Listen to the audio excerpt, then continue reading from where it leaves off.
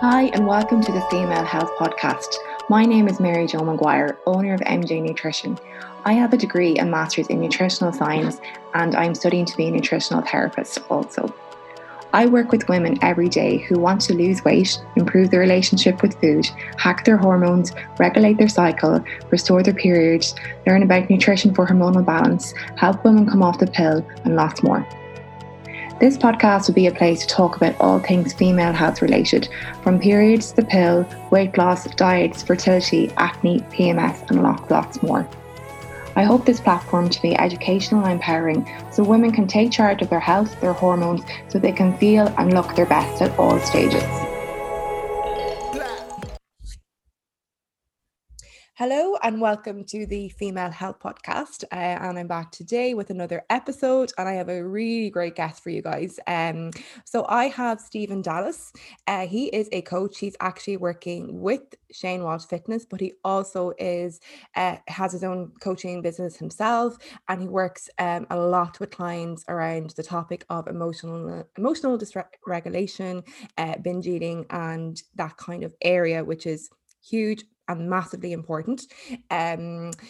So that's one area we might touch on today, but actually today, one of the main areas we're actually going to concentrate on or firstly start off with is the thyroid. So a lot of you, my clients come to me with thyroid issues, and it's quite common to see both PCOS and thyroid issues come together. So it's a big one.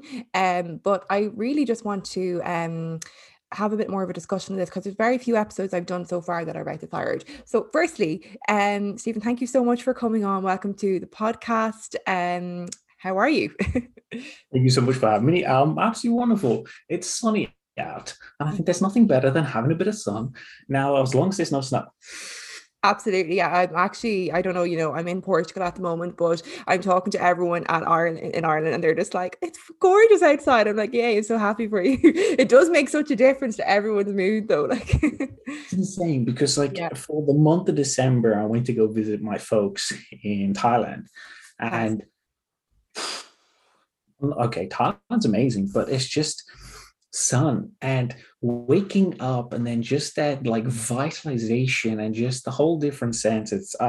And you wake up here and then you go, are we going to have a great year? Are we actually going to get sun this year? I know.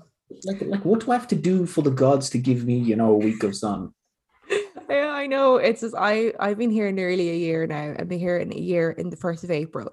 And I just don't know if I can go back to a country that I'm not guaranteed sun. I just love waking up and it's like, yeah, it's sunny. It just makes me so happy. I know. Yeah. It was the same when I was climbing on the plane. I was just like, I don't want to leave. And I was just like, legally, I have to. Anyway, I got fined because I overstayed by 3 days. Oh, what? Oh my God. Okay, that's another story. But we might talk about that later. But I think it'll be easier. Like if we jump into thyroid, since I know like a lot of people do suffer with thyroid dysfunctions or any aspects of that. So it's like, let's break it nice and simple. So it's trying to understand it. It's the thyroid is located in the front of the neck. Now, the easier way to do it, you can actually feel it kind of there where the Adam's apple is. There's a small little part just below it. So you can kind of move your fingers over and feel this, like the way I like to say it, it's like a kind of squishy little kind of butterfly. It doesn't really look like a butterfly, but when we name things, especially when it comes to the body, I often think people are looking through thick ass glasses because I'm like, hypothalamus is made to look like a horseshoe. It doesn't. Yeah. Come on. So this small organ, right, which basically sits there, monitors and controls many different parts. And that many parts include the endocrine system. So in that reaches pretty much the whole body. And when I mean it, the whole body, I mean it actually is the whole body. Mm-hmm. So now the thyroid produces hormones, right? So if you want to think about it, these hormones regulate respiration, body temperature. We often see, like when it comes to birth, like brain development, we often see regulation of cholesterol. We see circulatory systems. If you want to think about the pushing of, oxygen through the body, we also see the nervous system. We have touches in the menstrual cycle. We also see mineral levels. We see metabolization of fat as well as carbs. So it's like, it has a play in so many things that people often forget about that.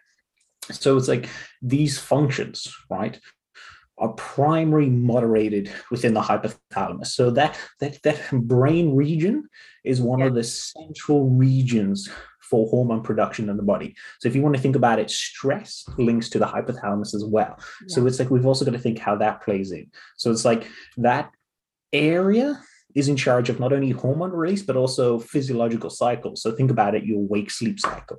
Yeah. So it's like you kind of don't want to mess that up. But one of those key aspects from the hypothalamus is the release of T3 and T4. So these are basically two hormones that the thyroid works with. All right. And these impact a number of processes within the body. Now, what we end up seeing is that we can see disorders with thyroid. So we can see something like Hashimoto's disease. We can see, overt hypothyroidism. We can see clinical or subclinical hypothyroidism. We see hyperthyroidism. So if you want to recognize a difference, the hyper overactive, hypo underactive, and we can see not only different symptoms from it, but also different aspects that occur from it. So in terms of how it's produced and what comes from there. So now I know one of the biggest ones is everyone's like, okay, I'm hypothyroid, right? So it means that I have an underactive thyroid. Can I truly lose weight? And I think that's always the biggest question when it comes to Gen Pop. Yeah. So I'm gonna answer it, but we're gonna give you a bit more in depth to it. So in this sense, I'm not gonna outright say it, because everyone always just like they get the answer and then they're like, oh, I'm gonna switch off. So let's give you a little bit of a background. So hypothyroidism. So otherwise known as an underactive thyroid. All right. So what we see is a decreased stimulation. So like a decreased stimulation in the sense that we don't see the same levels within the body. Right. So what ends up happening is that when we have these decreased stimulation, the hormonal levels are insufficient, and we see lowered overall metabolism. And then we can also see maybe a little bit of weight gain, wink, wink, as well as fatigue. Yeah. So when we're looking at this, we need to account for the lower metabolic rate that is often induced by hypothyroidism. So how do we combat that? Or more just say, what can we do? So now when we look at it, we can see further symptoms that occur from thyroid, or should say thyroid dysfunction or hypothyroidism. And one of those is actually going to be a response to blood glucose levels. So that's an interesting one there. So everyone's going like, okay, tell me a bit more. So what ends up happening is that we see that insulin levels remain lower than normal. So compared to a normal person, we see that a normal person will have a little bit of a higher base of insulin that's reduced, or should I say produced, when we have either say carbs or protein in the diet, right? What we end up seeing then is the body's ability when you're hypothyroid to create glucose and kind of shuffle it away out of the blood is often diminished, right? So that means that when we're hypothyroid, we have inhibited, sometimes reduced glucose regulations, right?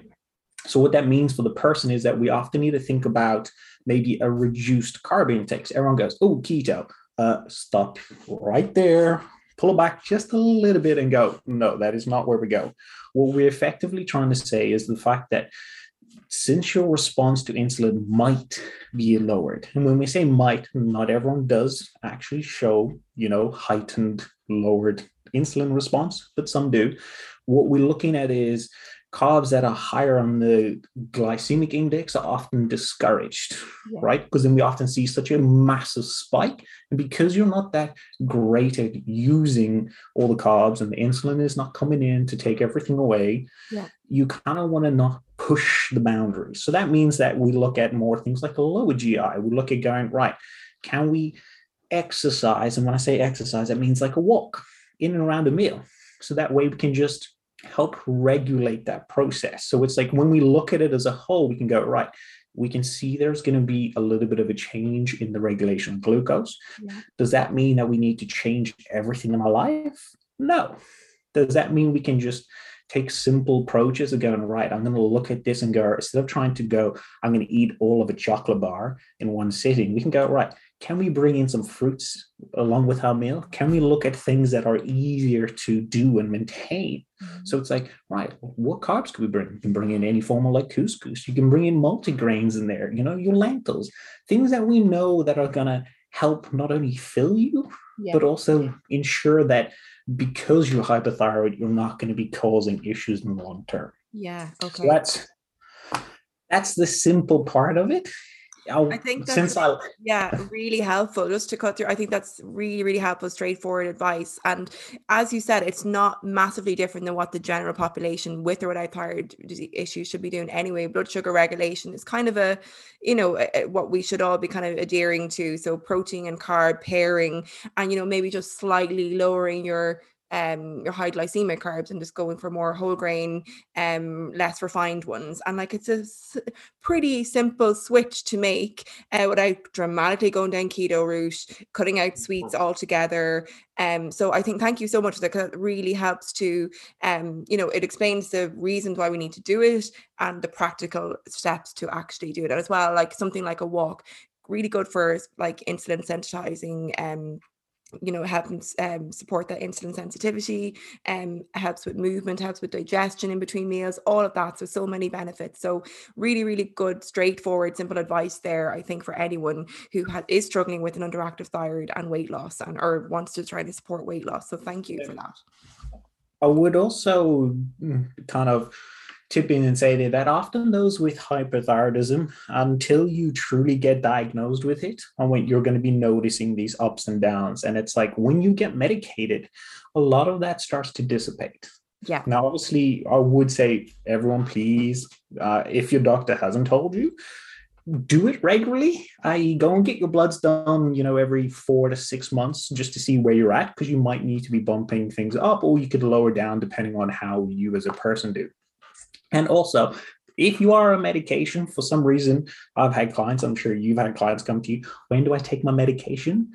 Yeah, do it the same time. Yeah.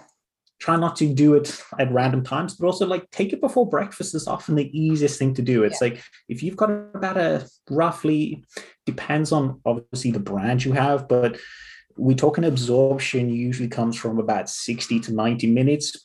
Usually we often say 2 hours as we give the window of opportunity to say, like, we sufficiently know it's gone into the system. Yeah. We know it's been activated. We know it's been taken and used. Yeah. But it's like, if a 2 hour window is a little bit too much of a push for you, keep to an hour window when you wake up and go, cool, I can wait till I get to work and have my breakfast, and then you'll be fine. So it's just, it's something that I always end up here. And then I'm going, right, put it out there. This is make it simple for everybody on that one. Yeah, really good. Really, really good advice there as well. Okay, so I think we've kind of covered the question about weight loss, thyroid issues, and it's definitely possible. It's definitely possible. Just needs maybe some different, just I suppose the advice you give is really, really good and helpful. And I think that's the kind of approach I would give as well. So you touched on earlier you mentioned Hashimoto's. So which is like the autoimmune kind of thyroid condition. What's your would you done much research, study, knowledge on this topic? Oh yeah. Purely for the fact that I actually have a friend. It's how I got into all this thyroid. So I'll give you a bit of background. I had a friend come to me the one time. She was having a lot of issues up and down and everything, and she was just like, I need help. And I'm like, okay, what's the problem? And then she's down, I have Hashimoto's. And I'm like, oh, okay. And I'm like, I'm trying to think now going, I have spent some time reading random things because I do like that. But then I'm just like, right, that's when like effectively it fights each other. And she was like, yeah, in the basics. So like the idea to kind of explain Hashimoto's to everyone, it's an autoimmune disease, right? And it's the destruction of the thyroid thanks to lymphocyte infiltrations, right? So effectively, to make it the most simplistic way of viewing this is think about the idea of the body trying to kill its own organ. That's the quickest and easiest way to understand that. So it's like what effectively doing is that if the body is trying to kill its own organ, not only is it making the organ itself work harder to try and overcome this, but it's also degrading itself in the process. So it's something that over time it's really not something that you want to be going through. So Definitely we see not, no. antibodies attacking each other, and like we often see that there's genetic factors involved. We also do see environmental factors as well that can also kind of provoke the immune system to attack effectively the thyroid, right? Yeah. So dealing with it, I think in that sense, we will see from a clinical standpoint, they either try to give you T4 or they try to give you T3, depends where you're at, and they kind of modulate between that. Now, when it comes to diet, right? And I think this is always the interesting one because like I'm still 50-50 about this, right? And the idea of why I say I'm still 50-50 about this is we often see the, termed anti-inflammatory diet, right? So it's like, okay, cool. So we want to be looking at a diet that doesn't increase inflammation. So that way there's not a lot of, how do we say, attacking going on the thyroid.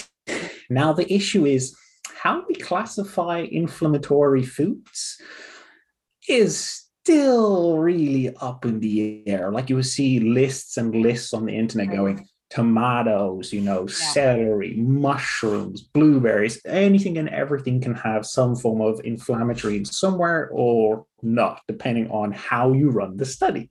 And this is why I'm like, So the premise behind it, which I think if you follow the premise, which is in trying to ensure that if you can understand things, or should I say, if you can find foods that make you feel better and you can find foods that make you feel a little bit worse, and say that you go, hey, every time I eat 10 tomatoes, I feel a flare up, I feel symptoms. So you can go, right, maybe 10 tomatoes is not where I need to be. If I try fresh tomatoes, where would fresh tomatoes be? Yeah. You can also take it from a different perspective, right? And then go say, maybe I can eliminate some of these things. Yeah. And then we can build it back in time. Yeah. And I think that's the key when we do any form of that. It's not to keep it out. Yes, I agree. Yeah. I just want to jump in there just for listeners. I actually have experience with this from my personal point of view. I had Graves' disease, which is the other kind of autoimmune thyroid condition, which kind of tends to give more hyperactive symptoms. So again, studying nutrition, I went down a rabbit hole of all these things I needed to do diet wise. And because funnily enough, the medication that I was on didn't work for me. So I was put on medication, but what it did was depleted my white blood cell count so much, which is a side effect, which only few people get, but I got it. So I had to come off the medication. And the next option for me was to remove my thyroid, which I really did not want to do at age 27. So I went down the route of really like going into every possible like elimination diet. So I cut out gluten and I cut out dairy. Yeah. Now, I am not going to say that they worked. I really don't know, because other things in my life massively changed. Stress was huge for me. And during that time when I got diagnosed with it, there was a number of things going on in my life. There was relationships that weren't good for me, work that did not agree with me. I was working in a corporate setting, which was just not, and I was also doing a master's. So, and a huge commute every day. So these were massive life things that definitely triggered stress in me. So these reduced. I cut all these out. I quit working to literally look after myself, and I moved home, and I just spent all my time trying to get better. A lot of people don't have that, I guess, privilege. I was really, really lucky to be able to do that. But I guess what I'm trying to say in a long-winded way is that I can't say that the elimination of gluten and or dairy was the reason why my thyroid markers started to improve. There was other things I did. I reduced my stress. I did different types of exercise. I managed my blood sugars, all of that kind of stuff. So I eat gluten and dairy now. I don't cut them out, basically. I can eat them, and I don't have a thyroid issue anymore. Now, I do have to mind it. I'm always wary, but one of my main things is stress management. I just know, like, when I'm stressed, I can feel it. I can just feel I'm not grounded. And that reminds me of that's how I felt when I had the overactive thyroid. So that just for anyone, like, you don't need to eliminate these foods forever, one. And two, it may not be the actual foods that are actually causing the issue. Look for lifestyle. It's a huge area. Yeah. And it's you touched on that a lot. And I think it's people forget that remember back to when we first started this, and I was like, the hypothalamus that controls the release of T4 and T3, but it also releases the ability for the stress, right? And when I say that is because the HPA, so hypothalamus, pituitary, and adrenal axis, right? It's easier broke down into a 3-step process. Right. Something sends basically a messenger somewhere into the brain, and that messenger runs down the road and gives it to its end destination, which releases the hormone. Right. So it's like stress and thyroid go hand in hand. If you are overstressed, your thyroid production goes down.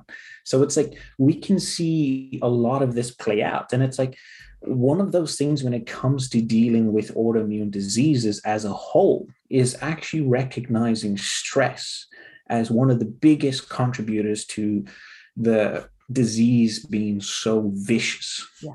Vicious. So it's like when it comes to the thyroid, so the Hashimoto's, and as what you've had with Graves, it's recognizing that you've got to look at stress and then go, right, what's the impact here? How do I change my environment? And how can that environment then change me? Yeah. And I think it's a lot of interesting aspects of that, because our first thing is a quick fix. It's gluten, it's dairy. But it's like, what about that work job that pushes you over the edge? Totally.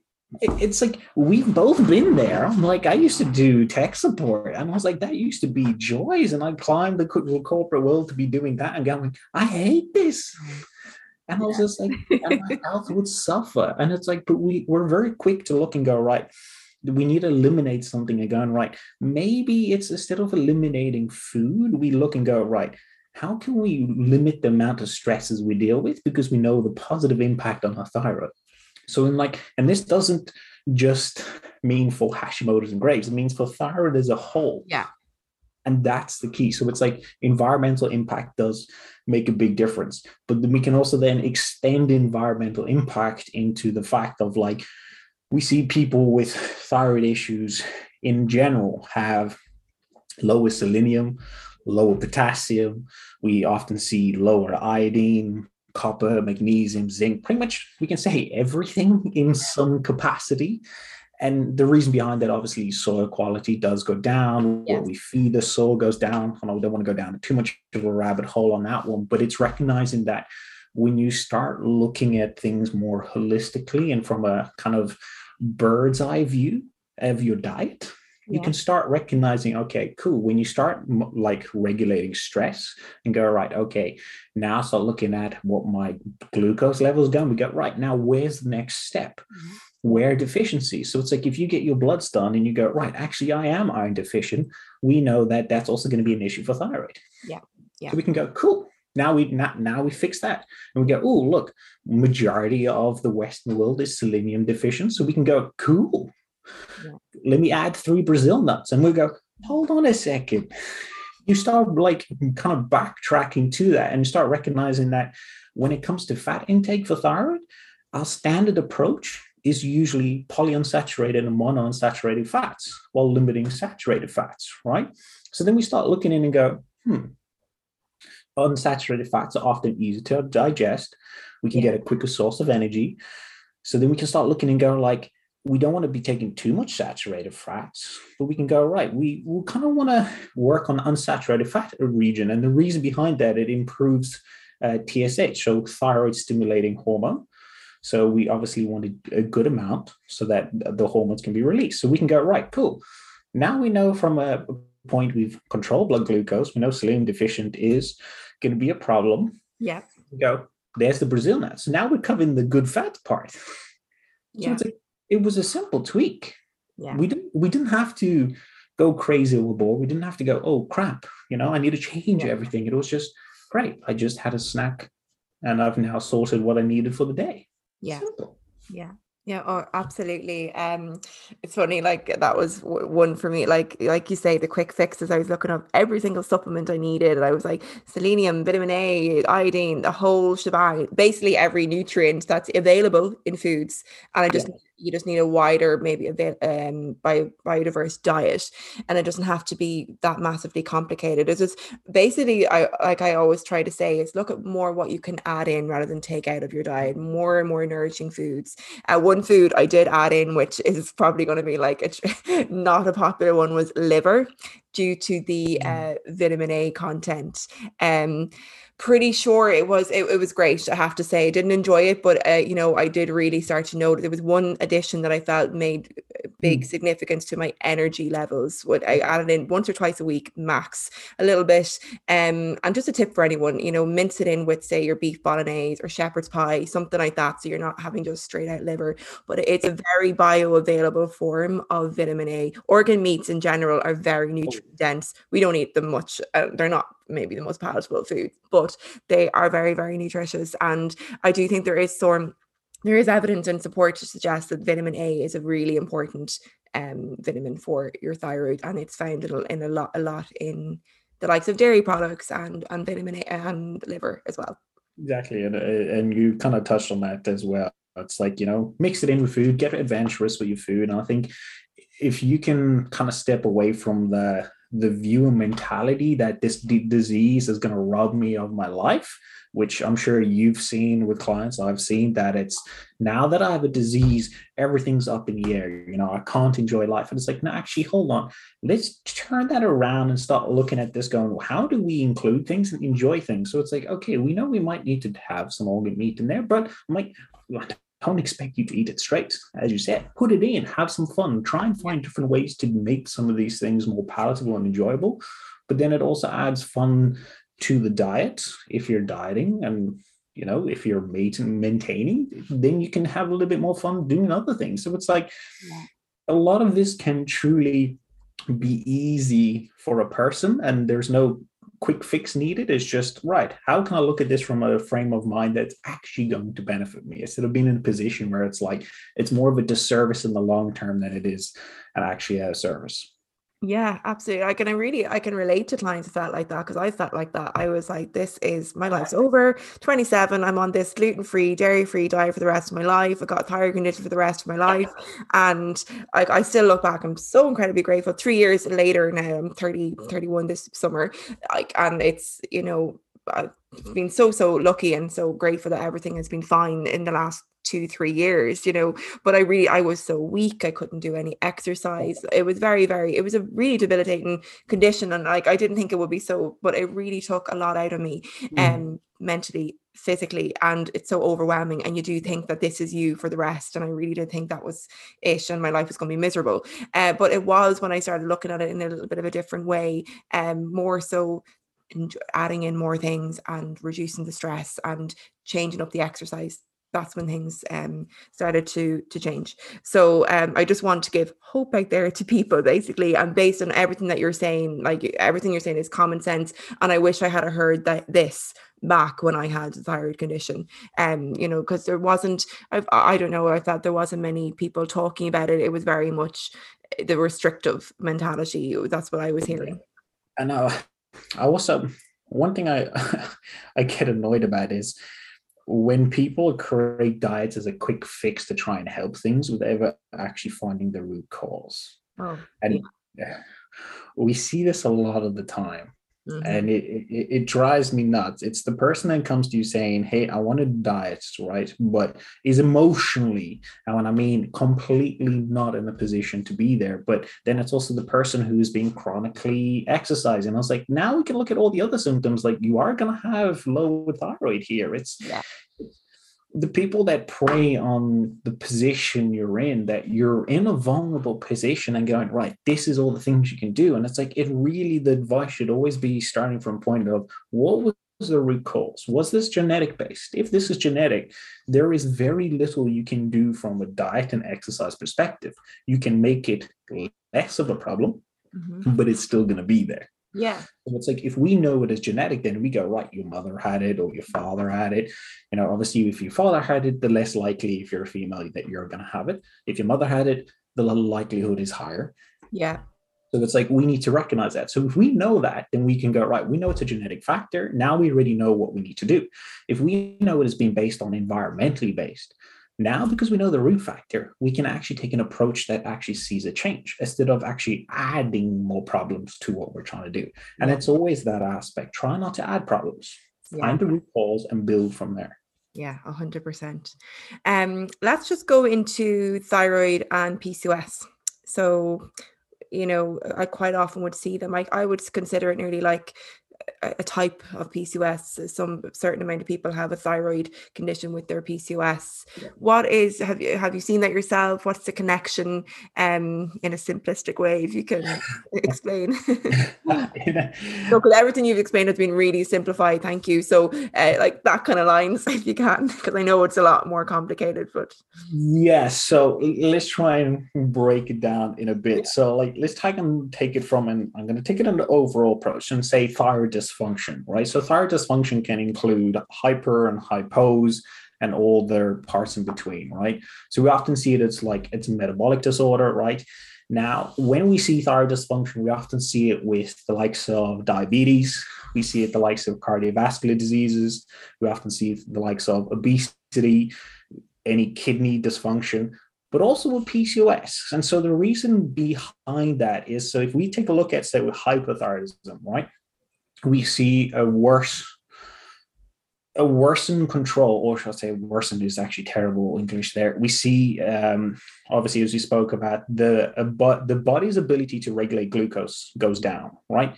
So now we can see that if we've got a worse effect when it comes to glycemic control, so blood control and everything, we're often going to see diabetes potentially raising its head, right? So that's how we see in terms of subclinical hypothyroidism and diabetes, right? So now when we put the two together and we get both thyroid dysfunction and diabetes, we see that we also have a potential to increase cardiovascular disease, which is not something you want to kind of go down either, right?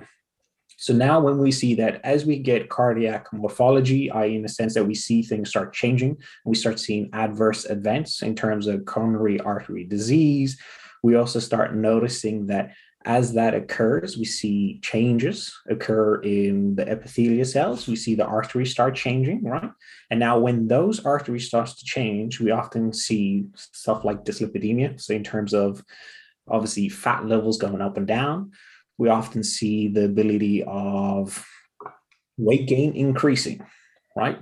Now, when we start noticing that and weight gain increasing, we can start seeing that as we go further and further down this level, as weight starts to increase, so do we start to see changes in obviously, blood glucose control as well as, fat control. We start seeing that TSH starts to plummet.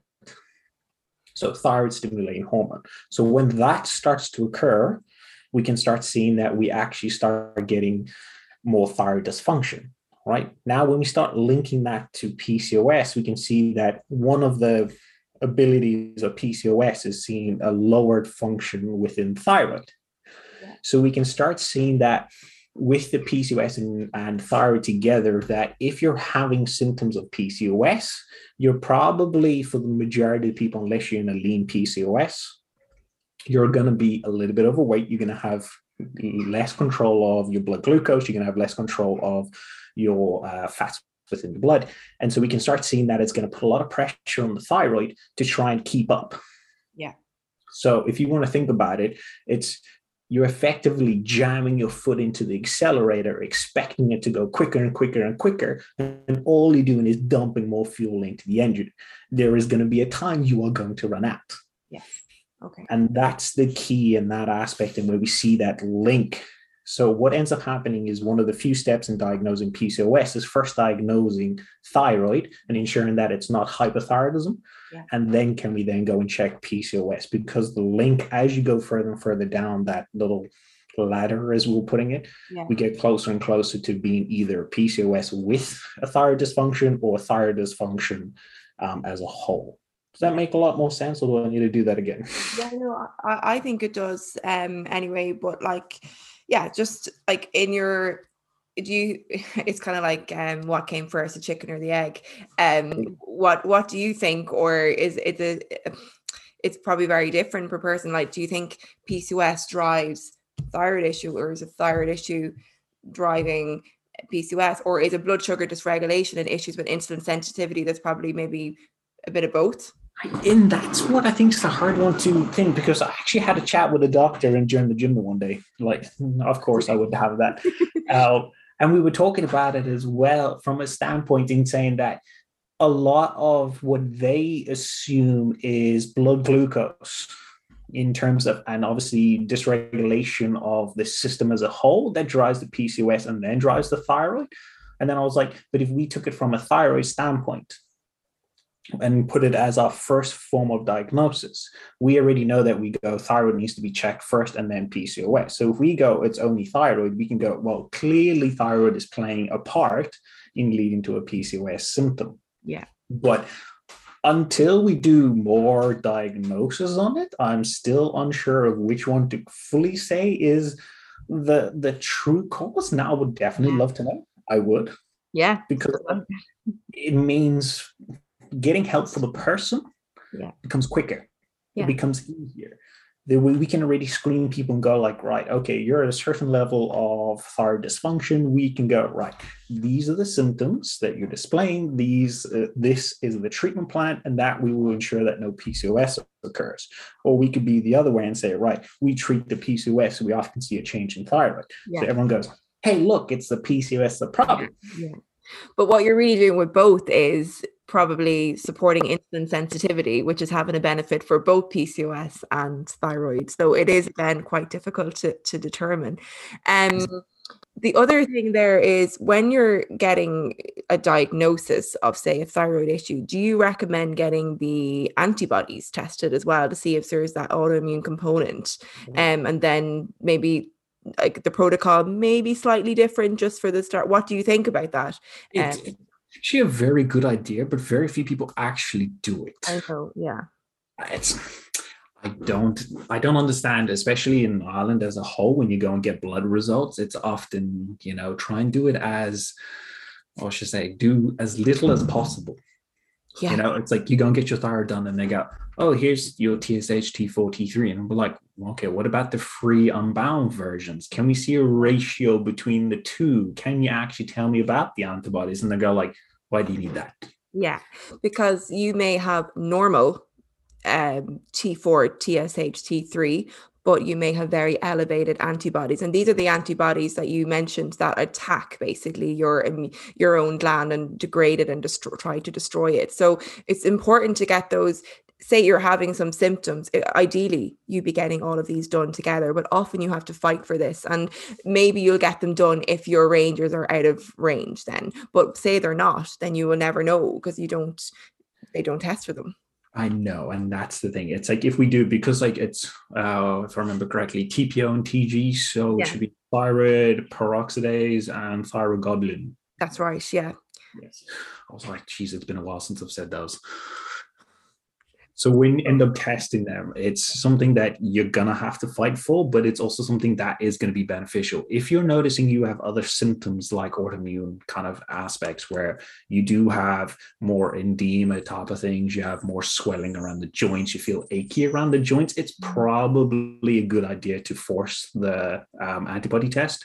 Purely that there's a lot of correlation in terms of that. When the antibodies are attacking, it's often correlated with the symptoms of, autoimmune, so Graves or Hashimoto's. So it's something I do recommend people do if you're displaying symptoms.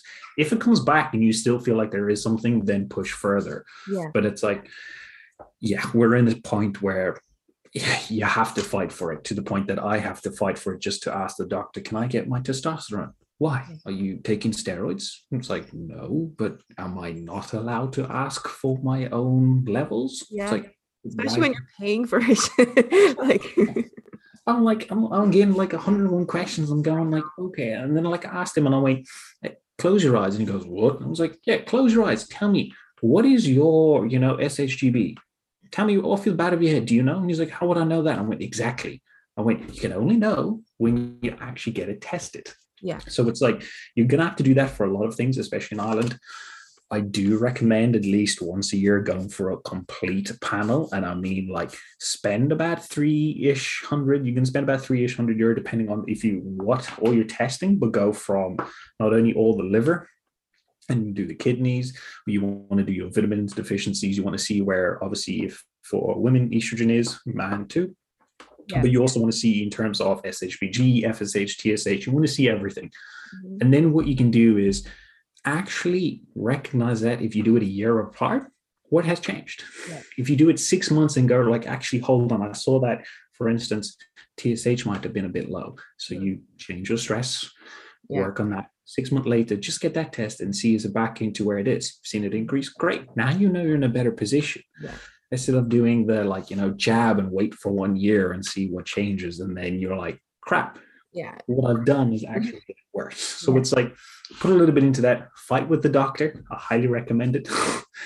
Yeah. I feel like I have to prepare so many of my clients for that, like, conversations, like, you're going to have to ask for this, and they're like, oh, are you planning to have children, for example? And I'm like, because I want to see their LH and FSH, but I just want to see that ratio. But again, they don't test that unless you ask for it, and then they think it's only for fertility. It was like, no, I want to know, like, is it for their PCOS, or hey, is it hypothalamic amenorrhea, or whatever. But it's really frustrating.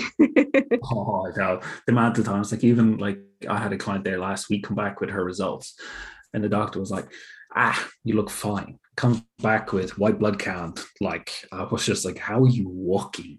I was and I was just like, look, I was like, oh, okay, you've got functional low white blood counts. I was like, yeah, cool. I was like, you probably have anemia. Yeah. And she was like, no. And I was just like, take a look at it. I was like, and as we step through and walk through it, calls up the doctor, do I have anemia? Let me look. Waits 2 days to call back and goes, yes. I was like, it's like, I'm like, you can't do this to people. I know, like, great, she's working with you, but say for the person who doesn't have a coach, they wouldn't know anything about that. Yeah. So it's where would you be? You'd be going, oh, my symptoms are just based because I'm getting older. And you're like, you shouldn't feel like you have to drag yourself to do things. You shouldn't feel brain fog every day. And it's like, these symptoms matter. And it's like, we've got to recognize that. I'm like, if you know your lifestyle is not aiding in making you better, I went, well, then something is to change. Yeah. Okay. Super stuff there. With regards to, say, management of PCOS/thyroid issues both together, for me, I would have a pretty, similar kind of, nothing would change that drastically in terms of the approach, very much blood sugar control, more nutrients into the diet. Anything you would, and looking at stress, anything you would do differently if the two of them come together? Predominantly, actually, no. I always tackle the first part would always be thyroid. I take thyroid first and then deal with PCOS, because you're naturally going to be helping one, bar the fact of, like, I know you've spoken about it before, like with an inositol for PCOS, we really don't see much of a change. I am a big proponent of getting clients who have more high stress life or aspects of like that to do cold therapy. And just because cold therapy, even spending 30 seconds in a cold shower, reduces interleukin-6. So it's a inflammatory marker, right? So if we can just reduce that by just a little bit, we're making things. But the nice thing as well is there's a positive aspect when it comes from, once you get over that initial shock, you start working on a bit of resilience. And how can we hold this? How can I lower my breath? And it turns into a meditative practice for those that allow it. So now not only are we using the cold water to reduce an inflammatory marker, but we're also using it as a way to lower overall body stress. And I went down that just kind of helps seal everything in for the people, which is nice. But being in the same position, I'd rather jump into the sea than into a shower. Yeah, I've actually, funny enough, I'm doing that myself at the moment, is the cold water showers just for 30 seconds, based on that, lowering the interleukin-6 and just supporting the nervous system as well. Yeah. I think it, as you say, builds resilience. Haven't got to the point where I'm meditative in it yet. A bit of but, like I get a lot of them. I was like, right, put on a music, right, and get it just before the chorus, because majority of us are like, woo, and I went, and then as the chorus goes, step in and sing to it. And they were like, but I was like, sing to it, because most choruses are going to last in around 20 to 30 seconds. Yeah, good. And then you start seeing that you're taking a disassociative approach to what you're feeling. So instead of trying to be there feeling everything, what you're doing is you're projecting yourself to something else that actually takes you away from feeling that. Yeah. And then as that occurs, you start noticing, you start actually just relaxing into it. So it's the same when you see people doing endurance, or to say females doing endurance, because men really don't really do this as much, which is, say you're making a marathon, you run and go, right, one more pole to the end of the street, around the block. You keep, pushing it off. You will disassociate from it. Where men are more associative. If I finish this, I get to eat a burger. Yeah. And we know when you push it off, that kind of delay gratification, you tend to relax. You tend to just modulate yourself into the practice and get part of it. So it's like, use that within your meditations, but also just use that in your cold therapy, and works wonders. That's great. I love that. It's another practical piece of advice for anyone. I think it's a good thing to add in for most people anyway. I mean, it's going to benefit you. There is a study, I think it's 30 seconds is what they say, is the research to say that it helps. And there's so many benefits. It even helps with the likes of low libido and things like that too. So great for supporting your hormones, your nervous system, your stress management. So definitely give it a go to help you on your thyroid and PCOS and all of that other stuff. So I think we've covered a lot there, and I'm really happy with everything that we went through there. It's so helpful, and it's great to hear that again. I just know you're such an expert in it, so it's good to know that we're actually singing off the same hymn sheet. So it's great that we're both supporting clients in the best way that we can, and with the evidence that's out there. So is there anything you'd like to add at the end? Anything you'd like to say? For thyroid-based things, just something. I know obviously Europe it doesn't use it as much, but for any of the US based and anyone who happens to have long-term bipolar disorder, just something to kind of think about is that the lithium can kind of make hypothyroidism a lot worse. Right.